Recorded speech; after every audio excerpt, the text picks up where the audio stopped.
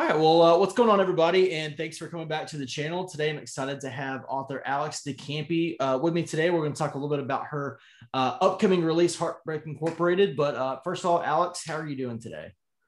I'm doing great. I mean, it's hotter than the surface of the sun in New York City, but I have the air conditioner going on in the background, so we're enjoying the sunshine and the heat. That's good to hear. Yeah, I've had a couple of conversations with some authors in the UK the past week or so, and they're talking about how just insanely hot it is over there. And all I ever think of was like, doesn't it just rain there? Like the sun doesn't come out, so how can it get that hot? But and nobody they say it's miserable, and nobody has air conditioning because you don't need to. Like it's never that hot until it is. Yeah, and you spend 2 weeks miserable. Exactly. Yeah, and I'm sitting here in the South, and when it gets to be June, generally towards the end of June or beginning of July, it's like unbearable to be outside unless you're by a body of water. So yeah. So, but I just kind of want to start off. Tell me a little bit about yourself. Tell me, about growing up, how you got into writing, early influences, and maybe influences you have now for your writing career. Sure. I mean, I grew up mostly outside Philadelphia, and then after college, I had very practical parents who were like, no, don't go into the arts, even though they were both arts graduates, which is crazy. But there you go, parenting. I moved to Hong Kong and lived there for 5 years, and then had a job which took me to the Philippines and then to Latin America and moved me to London. And then I spent 10 years in London, during which time I left my fancy job and started writing. A whole bunch of things changed in my life, as they occasionally do. So I started, I've been writing my entire life, both nonfiction and some fiction stuff that has never been published, for which I thank God every day.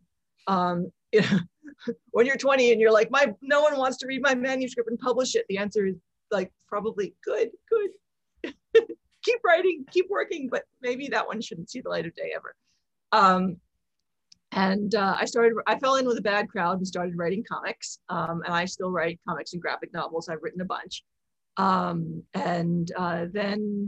a couple of years ago, I started moving into prose, which was, an area I'd always wanted to go into. But my problem was that I love books which are very literary, a lot of like very internal, very lyrical.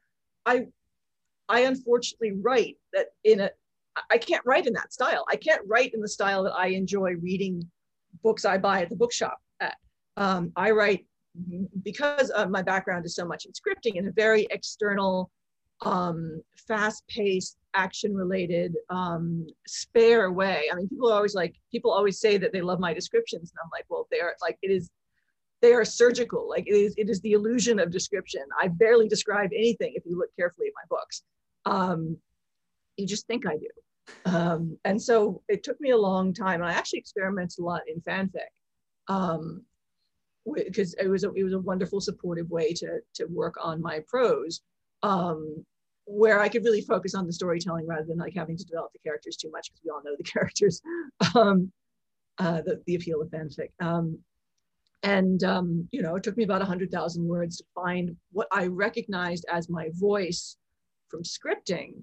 Because again, I'm a very show don't tell person in scripting. I especially with comics, I show it by the images and the reactions rather than a lot of dialogue. After about 100,000 words, I felt like I could actually express what my scripting voice was, but in prose. And I did another couple 100,000 words just to make sure, and just because it was fun.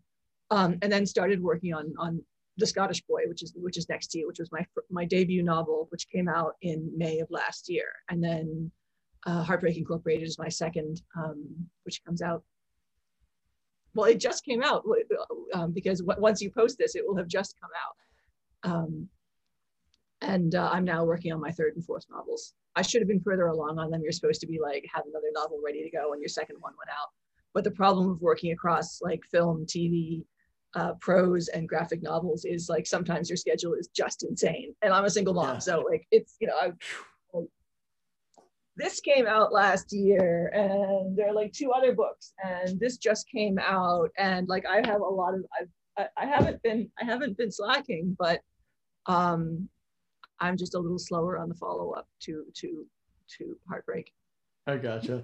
We'll get a sequel if it sells well. So yeah, that'd be awesome. So tell me a little bit about your your background in comics. I've only spoken to one other author who's I guess really been into comics, which is Mike Carey. I got to talk to him Yeah. a little bit about all of his, his background in that, and then how he got into prose. Do you feel, I guess you kind of came in the same way, that you kind of started out that way, and then you found your voice, then you started doing, novels. And I think he still does a little bit with comics, but not quite as much anymore now Yeah, that he he's does just mostly novels trilogy now. after trilogy now. Really. Um, I mean, comics, I really enjoy comics. It's wonderful collaborating with an artist and telling a very visual story. The frustrating thing about comics is it has a really small readership, and the pay for writers and artists, it's such a struggle to get a decent contract for comics that doesn't try to take all your rights, and that will pay your artist enough to, like, a basic living wage, like more than they could make at McDonald's, to draw a book. And so producing a graphic novel as a writer is just, it takes so much energy. Like, it just takes all the spoons. And I've done it, and I continue to do it, and I have new pitches out, and I'm always probably going to be somewhere in comics, but it's just really, really, really tough, because of the company landscape right now, really. And I've done it, like I get good deals from my artists. We get the books out. But oh my God, the joy of just being able to kind of crawl into my writing cave, and like a year later, I eat out a book, like, by myself. Like, that's wonderful. It's so nice. It's such a nice balance compared to comics, where it's like, you write the story, you find the artist, they do some sample art, you try to find a deal. Like, it's just such a slow process. Yeah. Yeah, I No know a one lot might want of. to publish the novel, but that's like, at least you have this thing that, like, you can put somewhere. Mm-hmm. Yeah, and I know a lot of artists and a lot of comic book writers are now turning to like Kickstarter and Indiegogo and so forth. I see a lot of big kind of Kickstarter campaigns for those. My book with Duncan Jones that we kickstarted. That's a beautiful cover. Oh, it's in a slipcase. Hang on, we got this is the edition. It's back. I mean, this is gigantic. Good night. That's the slipcase. Oh wow. Yeah. Very nice. Good Lord. But I say, yeah, I've backed a couple on there here recently. I'm a big fan of Ryan Brown. He and Charles Soule did the curse words series for Image, and then he's just put one out for his omnibus of God Hates Astronauts. So so I'm always like scrolling through trying to find like the next one to get. But yeah, those books aren't small. I support a ton of Kickstarters too. Like, I usually get like 5 books a year out of Kickstarter, 6 books a year. But yeah, last year we kickstarted Maddie, the Duncan Jones book, and I also kickstarted an anthology called True War Stories, which is 15 stories from deployed soldiers from Vietnam to today. They're all like true stories that I and my co-editor Kai adapted to comics, to short comic stories. And it's like 260 pages. It makes an awesome Father's Day gift. So if you're like, what should I get my dad? Get this book. True War Stories. Okay. Awesome. I'll have to look into that. That was also successfully kickstarted. It's a really nice. I don't actually have a copy of it because I just gave my last copy of it away to someone else. I need to write to the publisher and be like, send me more. I gotcha. So tell me, who are some of your influences growing up to kind of get you into writing? I mean, or even into comic writing? Well, I mean, my daughter's 10 now, so I've been rediscovering some of my earliest reading influences through introducing them to her, which has been really joyful. I introduced her to Lloyd Alexander's Prydain books, like The Horned King, Book of Three, et cetera, et cetera. Last summer? Yeah, it was last summer. And that was when she really first started reading like prose books in series. And it was such a joy reading them with her, because sometimes when you look back at stuff that you read as a kid, you're like, maybe past Alex made some bad choices. But this still just absolutely rocked. It was such a good series, and I highly recommend it. Lloyd Alexander, it starts with a Book of Three. Crack on. It's a wonderful series if you like fantasy books, and books based on Welsh mythology. Aside from that, I read I read a metric ton of really bad science fiction and like fantasy. I mean, like Anne Rice, Anne McCaffrey, Piers Anthony. Like if it was crap and published in the 80s, I read it. And like if it had a spaceship or a dragon on it, I read that shit. It's honestly like shocked that I can string words together at all after that. They were all delightful. Read bad books. It's fun. Read trash. I also read a lot of poetry, and I think that I like went through a serious literary phase. I'm not still in it, to be fair. I still love poetry, and I think one of my bucket list goals is to get back to writing poetry myself, to publish a book of poetry. So I stole a John Ashbery book from my high school library. I still have it, and it's still massively influential on me. So that really taught me about beautiful use of language and an economy of speech. You know, beyond that, like, you know, some more literary people like Thomas Pynchon, Stanislav Lem, the Strugatsky brothers. You know, I was a kid, like, like you can pigeonhole people by like the book in high school English that they really loved. Like I don't talk to the Catcher in the Rye folks, like they just get a wee pass. If they're really into like Holden Caulfield, they can just eat themselves to the side. But I was team Catch 22. See, I was team Green Mile. That was Or of Mice and Men. Okay. Those were my two that I really enjoyed, because I mean, I remember, I think one of the first ones that I really hated that I had to read, and I might like it now, but probably not, but it was The Hound of the Baskervilles. I could not get through that book, like, for the life of me. What my sisters were going on college tours, and so I would just be sitting in the car while they go and tour buildings, and I'm just like, even with no sound, like no distractions, I still can't read this book. It was just it was miserable. But I have to say two things. So Alexander was actually one of the authors that so I went on Reddit right before my daughter was born, and I asked, all right, what series should I start her out with, or what series should I read to her while she's growing up? And Alexander was, you know, huge in there. You know, I had a lot of Lewis and Tolkien and stuff like that, which is your normal responses. And the second thing, Tolkien's chunky for a young reader. Like she can hit Tolkien at like 12. I mean, I struggled through the Silmarillion. I struggled through all of them, and then the Silmarillion, which I was never been more bored, but I made it through.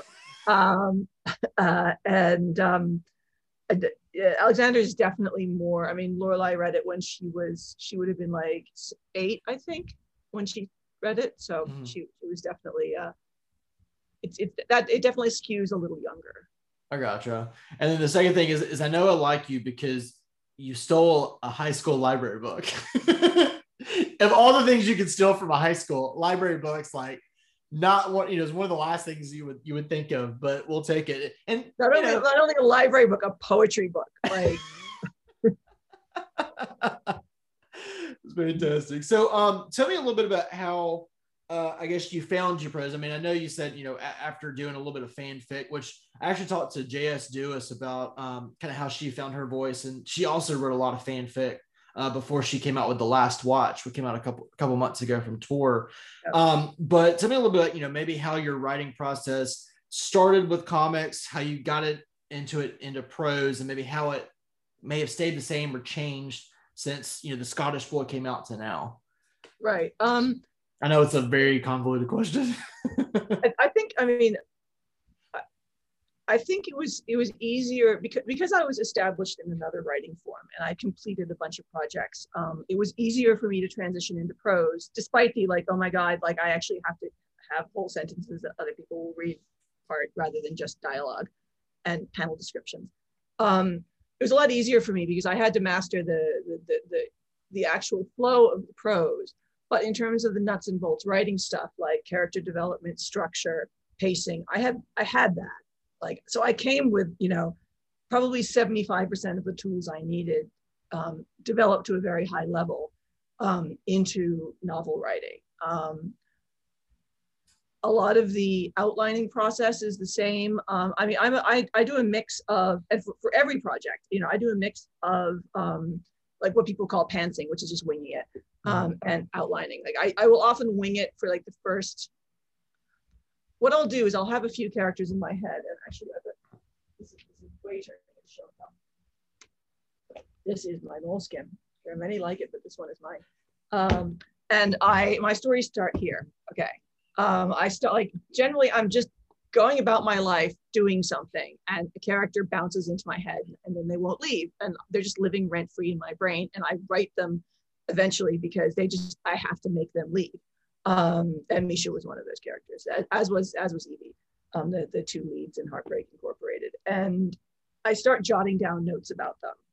And I'm very much a character writer. I don't consider, like, writers there tends to be a spectrum of character writer to world builder in terms of what you start with first.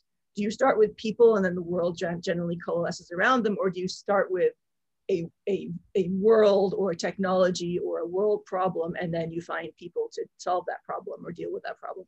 I'm very much a character person, to the point that it's rare that I do big world building stuff, because I'm so busy with the characters, I just forget to give them like magic powers or stuff, you know, or have interesting like space things happen. Right.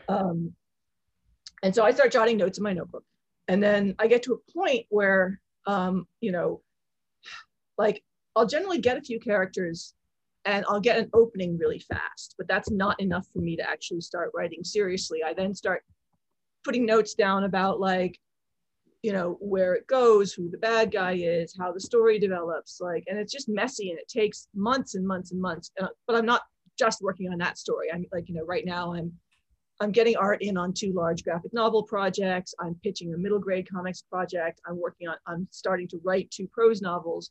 And then there's other things like randomly happening. So, you know, I've got a few projects, like a couple projects in production that are with artists that that don't require writing. I have a couple projects that I'm seriously writing. And then there are a few things just living in the notebook that are developing.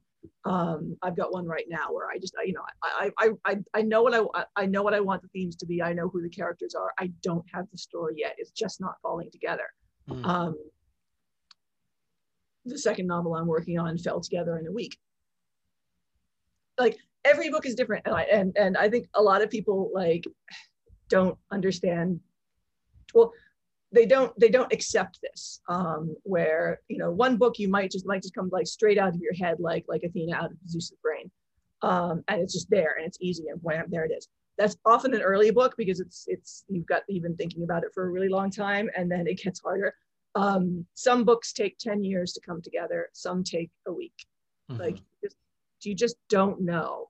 And I had the sci-fi book come together super fast, with, you know, just the characters appeared, interesting problems appeared, actual themes appeared, you know, and it happened. But once I have all of that, and, you know, a bunch of notes about like what the themes are and like what the characters have to overcome and what the ending is and blah, blah, blah, you know, all those writing 101 things, I'll generally just barf out the opening, just because that gives me the characters' voices. I usually have it like, and it turns into this messy Word document, where I've just got like bits of dialogue from later scenes. Cause like you always think of some dialogue from like the middle of the damn book or like near the end, you know, like the climax, like the critical dialogue between the guy and his love interest, where he realizes that like he thought they were good and she thinks he's a good time. Like, and so you write that. And then I actually go through and I start outlining it scene by scene. And please understand that when I say outline, I don't mean that horrible thing you had to do in high school with like, you know, I dot blah blah blah A. Oh gosh. Or anything tidy. Like it's ugly. Like it's ugly and it's barely in English. Right. There are sentences here and there. There's some temp dialogue. There's like what about pacing? Question mark. Like need a fight scene or drama here. You know, is this where we reveal about the people? Like, you know, so it's just a really ugly, messy document. But I'm sitting there just after a certain point where I patchworked it enough, I just start chunking through and being like, right, this happens, and that happens, and that happens. And the reason I've spent so much time developing character first and story first is like plot is kind of the last thing. Like, you know, you can do plot. Like you can like something can attack them. You can make it exciting. That's easy. Mm-hmm. The hard part is the actual story, is why things happen and why things are happening between the people, rather than the external, like, you know, MacGuffins and stuff. And then, you know, once I've chunked through and got the actual plot together, like the, and the themes and where the themes develop, I can start actually writing it. And then it's a question of, you know, generally writing from the beginning to the end. I will patchwork a little bit, like if I'm, you know, if I'm outlining and I've got something near the end that really like comes through to me, I'll write it. But the problem is, because I write thrillers, they're very much a web of tension. So even though I outline fairly well, there is a lot of movement between the outline and the final book. Because you know, part of outlining things is so you can put it away, and then you'll be like out at doing the groceries a day later going, oh wow, there's a much better way to do that. And then you rush home and you change it, like you change something near the end that you found a much more interesting or thematically relevant way to do it. And then after you do a first draft of the book, you really want praise and validation that it's finished and it's lovely. And you should not seek that. You should in fact put it in the drawer, go about your business for a month or two, pull it out of the drawer, and then go at it again. Thrillers aren't written, they're rewritten. You know, Heartbreak was improved massively on the second draft. I thought it was a good book. It just got so much better once I had the bones of it down, and then I could go back and say, oh, well, like, oh, this is too flabby, or, oh, well, you know, we can make this character more interesting. Oh, well, we can raise the stakes here this way, etc. And then once I've gone through a second draft of it, it goes to my agent and she sends back her notes. She's quite editorial, which I like. And then, you know, once we've got something we're happy with, we take it out. I gotcha. Yeah, it kind of sounds like, you know, you're outlining, you said you were like, you know, we were at the grocery store or something. I could just imagine you like flipping over your list going, no, it's got to be this way. Notes app on the phone, sending emails to yourself. Yeah, it's kind of, you know, kind of like a little napkin, you know, jot lines or whatever. I'll show you. This is actually a fairly dark pen, but I can show you. I mean, this is how bad my handwriting is. Like, it's just almost illegible. But there's some process about writing it down that helps me think through it.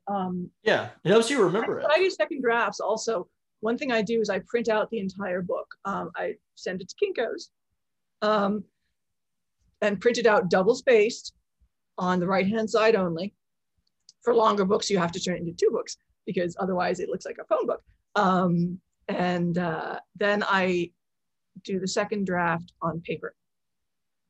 And that enables me to do nice things like go hang out at the dog park and do it in the sunshine or take it to the beach.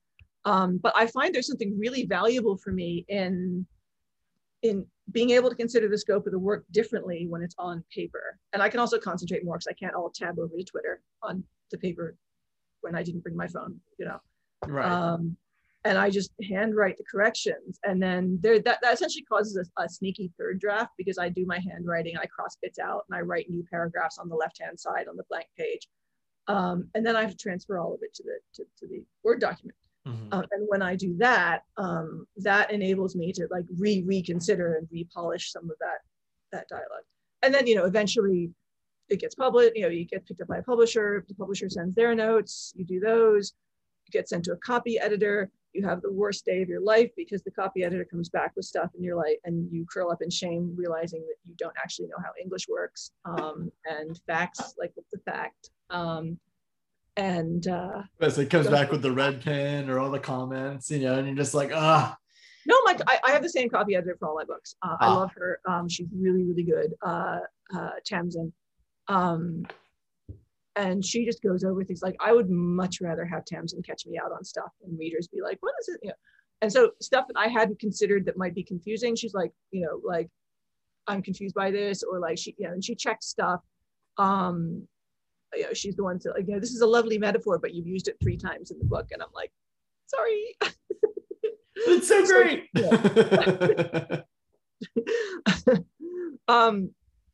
So yeah, she catches these things, and and is, you know, it's a great process, but like the copy editing process is always a little bit of a come to Jesus moment for a writer, because you think you're doing so well and you English good, but no, you English no good. English bad. Well, I want you to talk a little bit about your first book. So The Scottish Boy. So this is Joey Hi-Fi's gorgeous cover that I just had to get a copy of. And he actually reached out to me on Instagram afterwards and said a big thank you. So, but I want to, he really is. And all of his covers are fantastic, but this one just really stood out to me. So, yeah, I know. But tell the audience a little bit about it. I just ripped the headphone out. That was cute. But and then we'll talk a little bit about Heartbreak. Sure. The Scottish Boy is a queer medieval thriller. It's about a young knight whose parents died very early, who you know, essentially has a bankrupt estate down in Devon in the southwest of England. Really beautiful area, but like very little money. And he rides north to war in King Edward III's war against the Scottish in 1333. Unfortunately, because he was delayed by his mother dying, he gets there just after the then decisive battle with the Scottish has ended, and it was a battle full of glory, and he arrives the next day. He essentially gets used by one of the barons engaged in political machinations around the throne, who's trying to make various things happen, and forced to take care of a young Scottish prisoner, young, like a year younger than him. Like he's 18, the Scottish prisoner is 17, so they're, you know, very similar in ages. That they sneak behind the Scottish border and take from this also, like, you know, nearly obviously very poor castle, and he takes them all the way back down to Devon, and tries to keep him from escaping. And the joke is that the guy's supposed to become his squire. The Scottish boy is supposed to become his squire because he's just become a knight. He was knighted almost out of pity because of his parents dying by the king, and now he must have a squire. And the Scottish boy is the mystery of why these English barons are interested in the Scottish boy and holding on to him, and what Harry, the young knight, can do to avoid the web of political machinations he's in, and also not bankrupt his estate is the meat of the book. And it's set during a really colorful period of English history, where we were pretty much still constantly at war with Scotland. We were in the middle of going to war with France. There's tons of like jousting and intrigue at court, and like it's a very fast-paced thriller novel that happens to take place in the 1330s. And if you grew up as I did reading like King Arthur stories and books about knights, you know, it's kind of my love letter to, you know, Ivanhoe and all those books and movies about knights that I grew up just absolutely enchanted with. I would ask you about your influence behind the story, but you kind of just gave it to me. So, well, I grew up outside Philadelphia, and we had several famous local illustrators in the Delaware Valley. One of whom was Howard Pyle, who did a beautifully illustrated series of books of King Arthur translations that I read eagerly. I think every child my age in the Delaware Valley at that point had that. And we also had N.C. Wyeth, who was the great, like, you know, early teens and 20s illustrator of children's books. And both of these people were really famous in the teens and 20s, you know, so over 100 years ago. And so, like, yeah, I was really into it. I went from like dinosaurs to ancient Egypt to knights. You know, that was the project. That was how it went. Hey, I can get behind dinosaurs. That was like my thing growing up. You know, it's like dinosaurs and like all like the big crazes, because, you know, it's like when like Game Boys and stuff came out. So it was, you know, Pokemon, Yu-Gi-Oh, all that kind of stuff. And then I actually got into like reading like Stephen King and Dean Koontz in high school. and then it's just history from there. So yeah. because now I'm just all fantasy and horror. So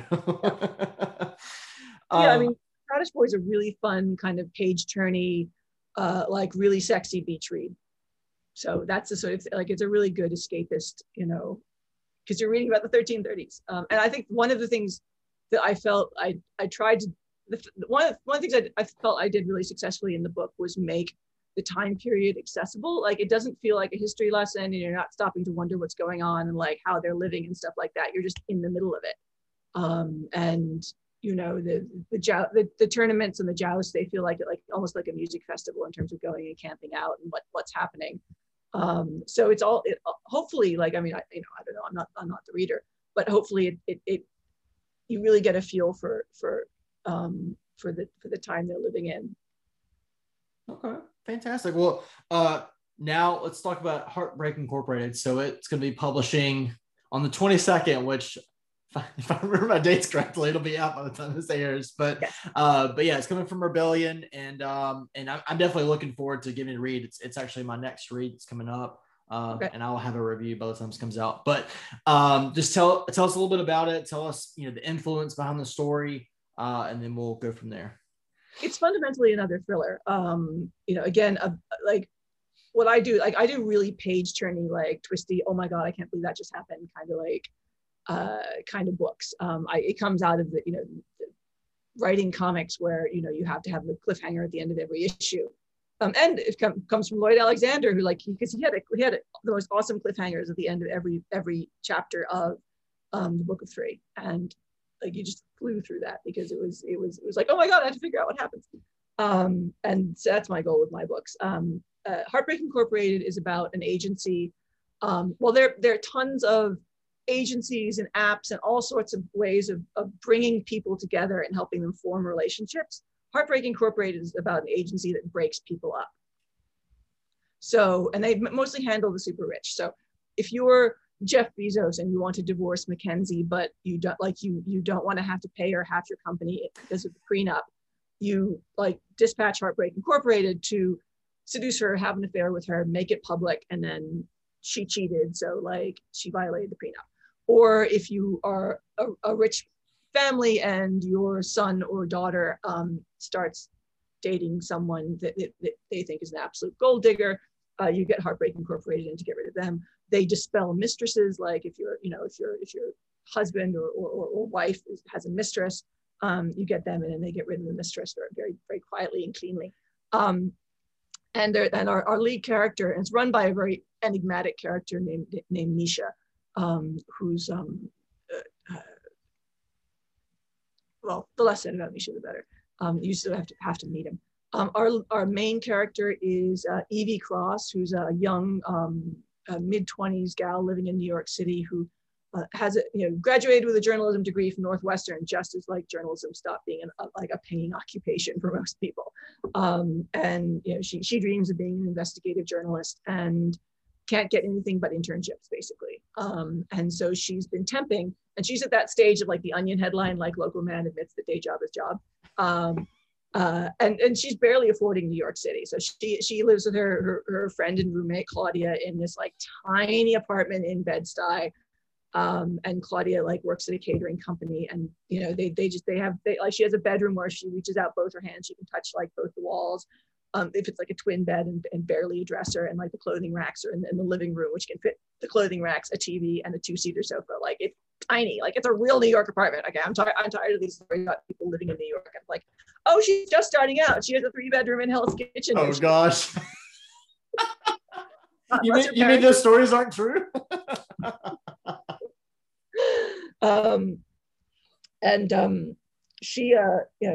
She's having trouble getting temp work.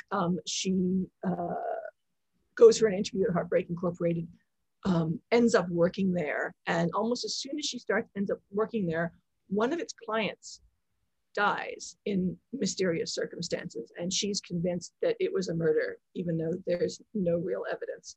And she's worried that her boss did it.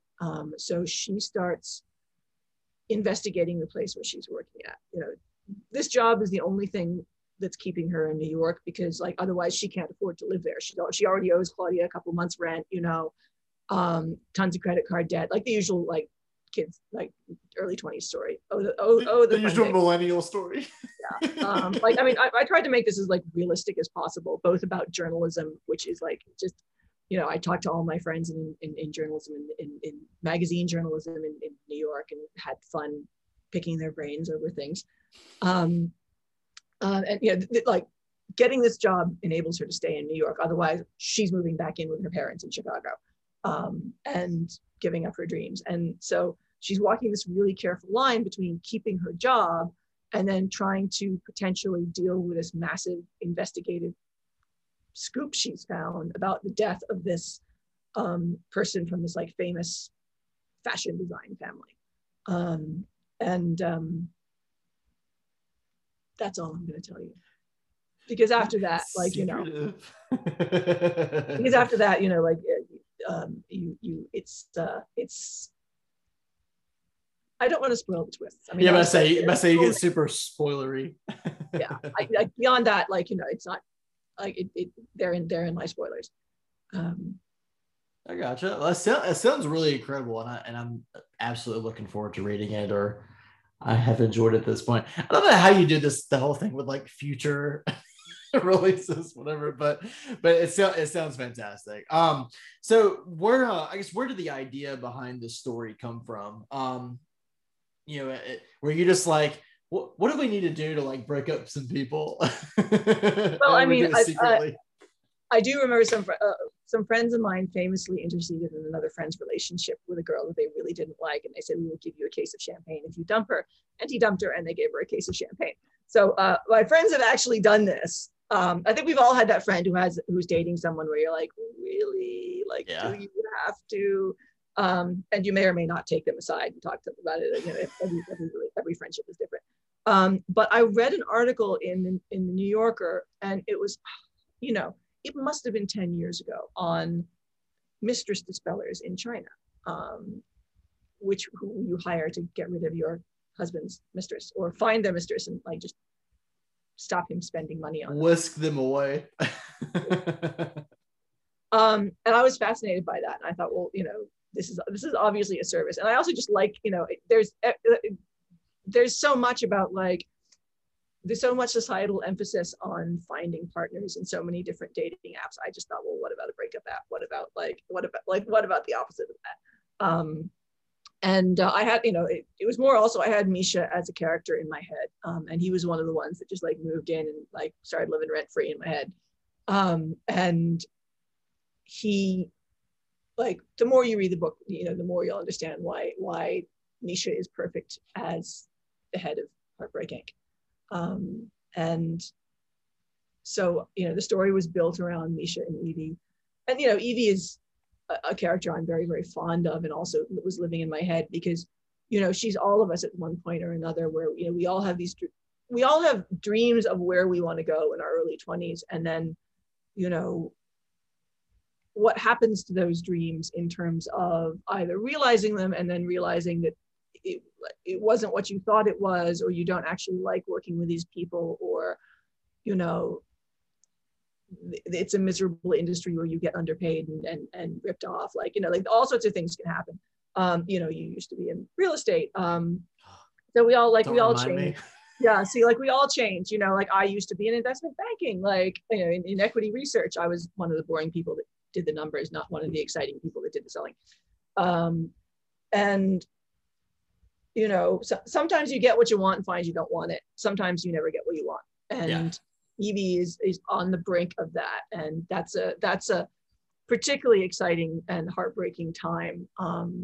And, something as someone who makes their living in the arts, I feel like I'm always on the brink of that. Like, is this going to be the last book? Am I ever going to get to stay in here? So I think there's a real sense of, I've got a real sense of affinity for Evie and her struggles about, what she does with herself and how she survives in the city. I gotcha. So what are you working on now? I know you said you have a lot of different projects going on now, but I guess what would be your main focus or focuses? Well, I mean, if people like, I have a comic that it's serializing on Panel Syndicate, which is a wonderful comic site full of like people work by people like Brian Vaughan, who did Saga, and Ed Brubaker, some really like top names in comics, and me. The book's called Bad Karma. So if you go on panelsyndicate.com, you can download 140 pages of Bad Karma for free. It's pay what you like, but like if you don't pay, like we don't find out your name. It just we never get your name, so you can have free. Or maybe you do. And we're going to put up chapter 5 in about a month and a half. We're working, we're like midway through it right now. So that is a free thing people can have. In terms of prose, what I'm working on is, I'm working on a more general fiction novel called Village. The working title is Village Story. And it's about, I was doing some reading about the mob, and it turns out that the mob owned most of the gay bars in the West Village for most of the late 60s and early 70s, because you couldn't get a liquor license as a gay person, because that would be like encouraging deviant activities or something like that. Homosexuality was illegal in New York, like the liquor board wouldn't give you a license.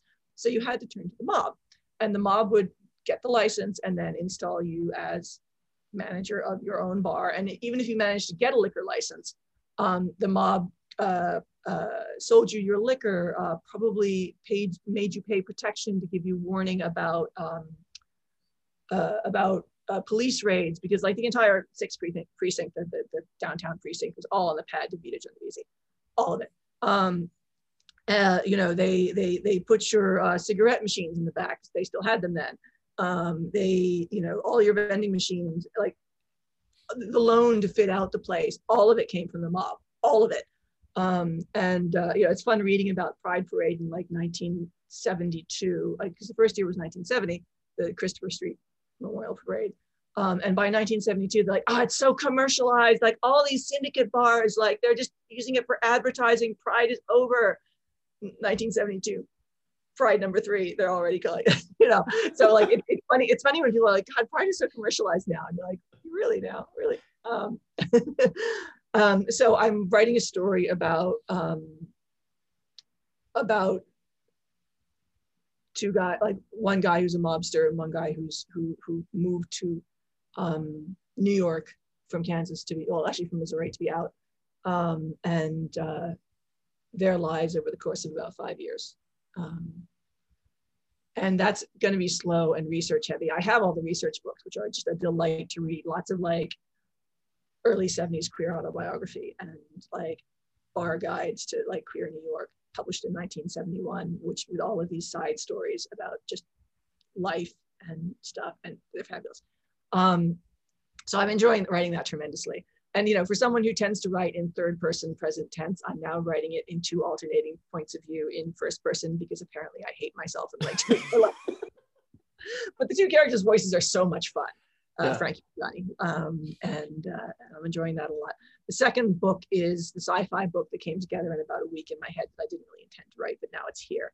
And that's about, it's really like a book about scary aliens, and coming back to Earth after the aliens essentially killed all the people. But the aliens are very unknowable in a Stanislav Lem kind of way. It's not like they're bipeds and you can talk to them. It's like, no, they're just like blobs of tentacles, and they come around and only kill humans and leave all the other animals like just to vibe. So dogs are just kind of like standing there, like, now what do we do? Yeah, dogs, yeah, like deer, just watching them like wipe humans out, like, you know.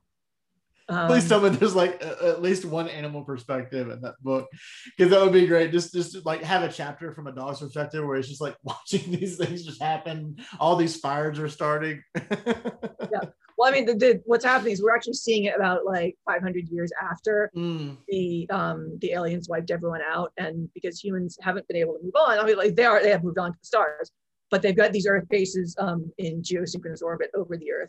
And they're trying to take the planet back from the aliens, but mostly through automated warfare, because why send people down there when you can send like, you know, drones? Exactly. So there's a bunch of people like with joysticks up, like in geosync orbit, like controlling the drones, trying to kill the aliens down there. And then it all goes horribly wrong. And it's really about generational trauma and colonization and how many times you can fuck up the same planet and like why those aliens are there. And it's just like a small team book about a small group of people who end up, you know, who end up on the surface of the Earth. And again, it's a thriller. Like, you know, it's a thriller very much in the mold of something like Death Note or the first season of Attack on Titan, before it got really weird and like fascist. It really did though.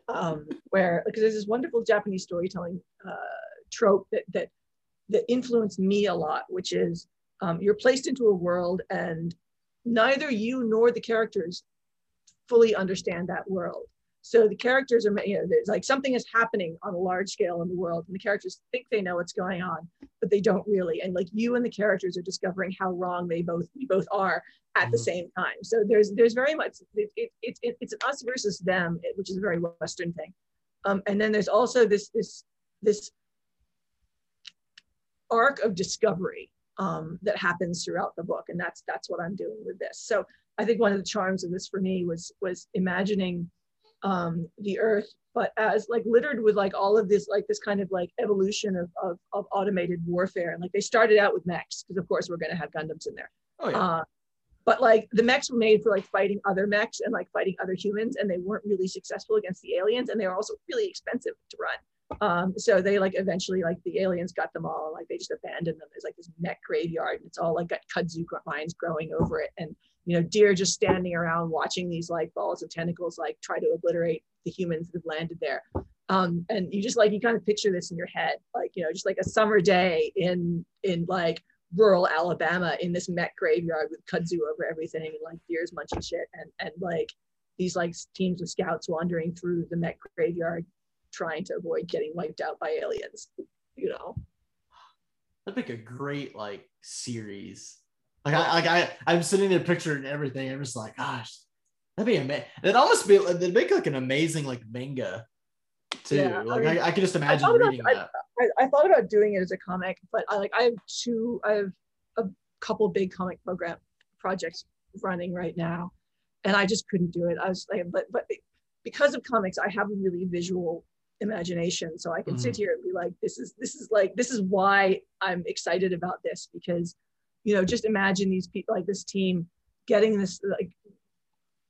one of the mechs up and running again, like taking the skeleton out of it, like taking Shinji out of the machine, and someone gets in, vibes it up again, and like just like midnight, no lights, just stars, and it's like walking across the landscape. It's like right. Glowing silhouette.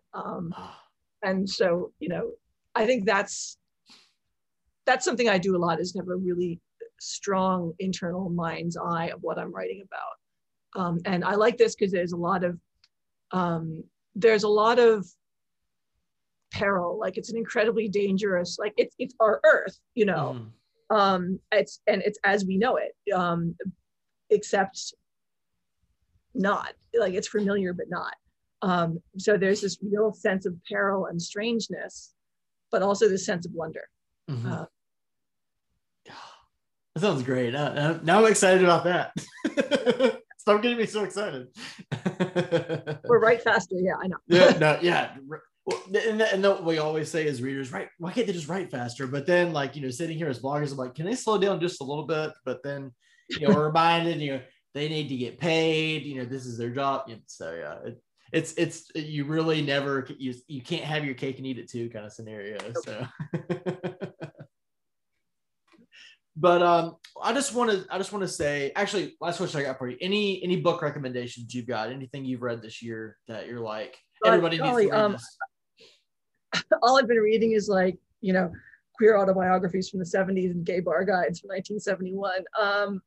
I have been reading like very, very little. I've been doing so much research. I'm the worst person to ask, because all I read is like weird old nonfiction. Like nobody wants to read the books I want to read. There might be some people. You never know. What am I actually reading right? Oh no, I'm reading that giant book about the mob. If you're interested in nonfiction about the mob, I'm your girl. Sorry. No worries. Oh goodness. Well, I do have a recommendation. There's a manga called Witch Hat Atelier, which is really wonderful. It's about 7 volumes out right now.